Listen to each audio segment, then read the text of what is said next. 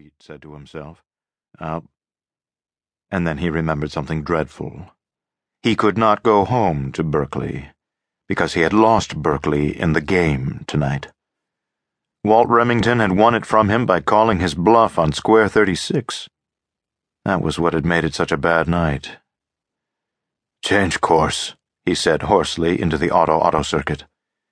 He still held title deed to most of Marin County. He could stay there. "We'll go to San Rafael," he said, sitting up and rubbing his forehead groggily. A male voice said, "Mrs. Gaines?" Freya, combing her short blonde hair before the mirror, did not look around. Absorbed, she thought, "It sounds like that awful Bill Calamine." "Do you want a ride home?" the voice asked, and then Freya realized that it was her new husband, Clem Gaines. "You are going home, aren't you?" Clem Gaines, large and overstuffed, with blue eyes she thought like broken glass that had been glued there, and glued slightly awry, strolled across the game room toward her. It pleased him, obviously, to be married to her. It won't be for long, Freya thought. Unless, she thought suddenly, we have luck. She continued brushing her hair, paying no attention to him. For a woman 140 years old, she decided critically, "I look all right. But I can't take responsibility for it. None of us can." They were preserved, all of them, by the absence of something rather than the presence. In each of them the Heinz gland had been removed at maturity, and so for them the aging process was now imperceptible. "I like you, Freya," Clem said. "You're a refreshing person. You make it obvious you don't like me." He did not seem bothered. Oafs like Clem Gaines never were. "Let's go somewhere, Freya, and find out right away if, luck-wise, you and I—" He broke off because a Vug had come into the room. Jean Blau, putting on her coat, groaned. "Look, it wants to be friendly. They always do." She backed away from it. Her husband, Jack Blau, looked about for the group's Vug stick. "I'll poke it a couple of times and it'll go away," he said. "No," Freya protested. "It's not doing any harm."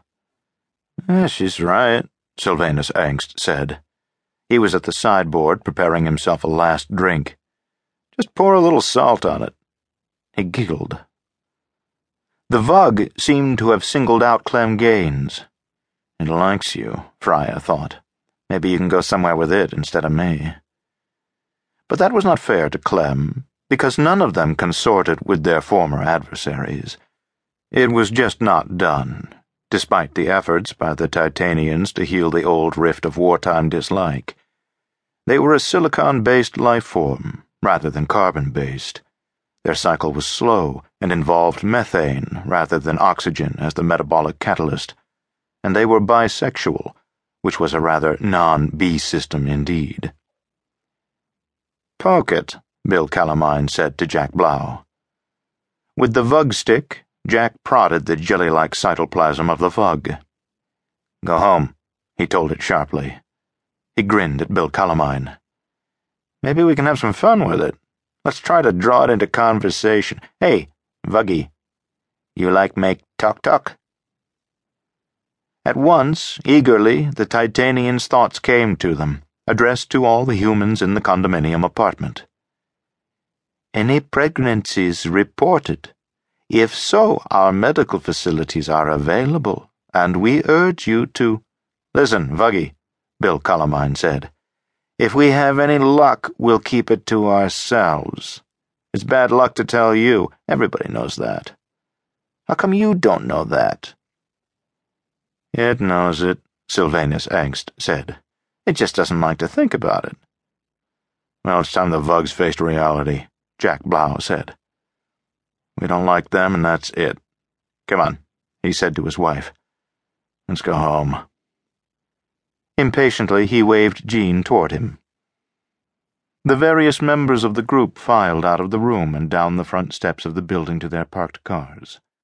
Freya found herself left with the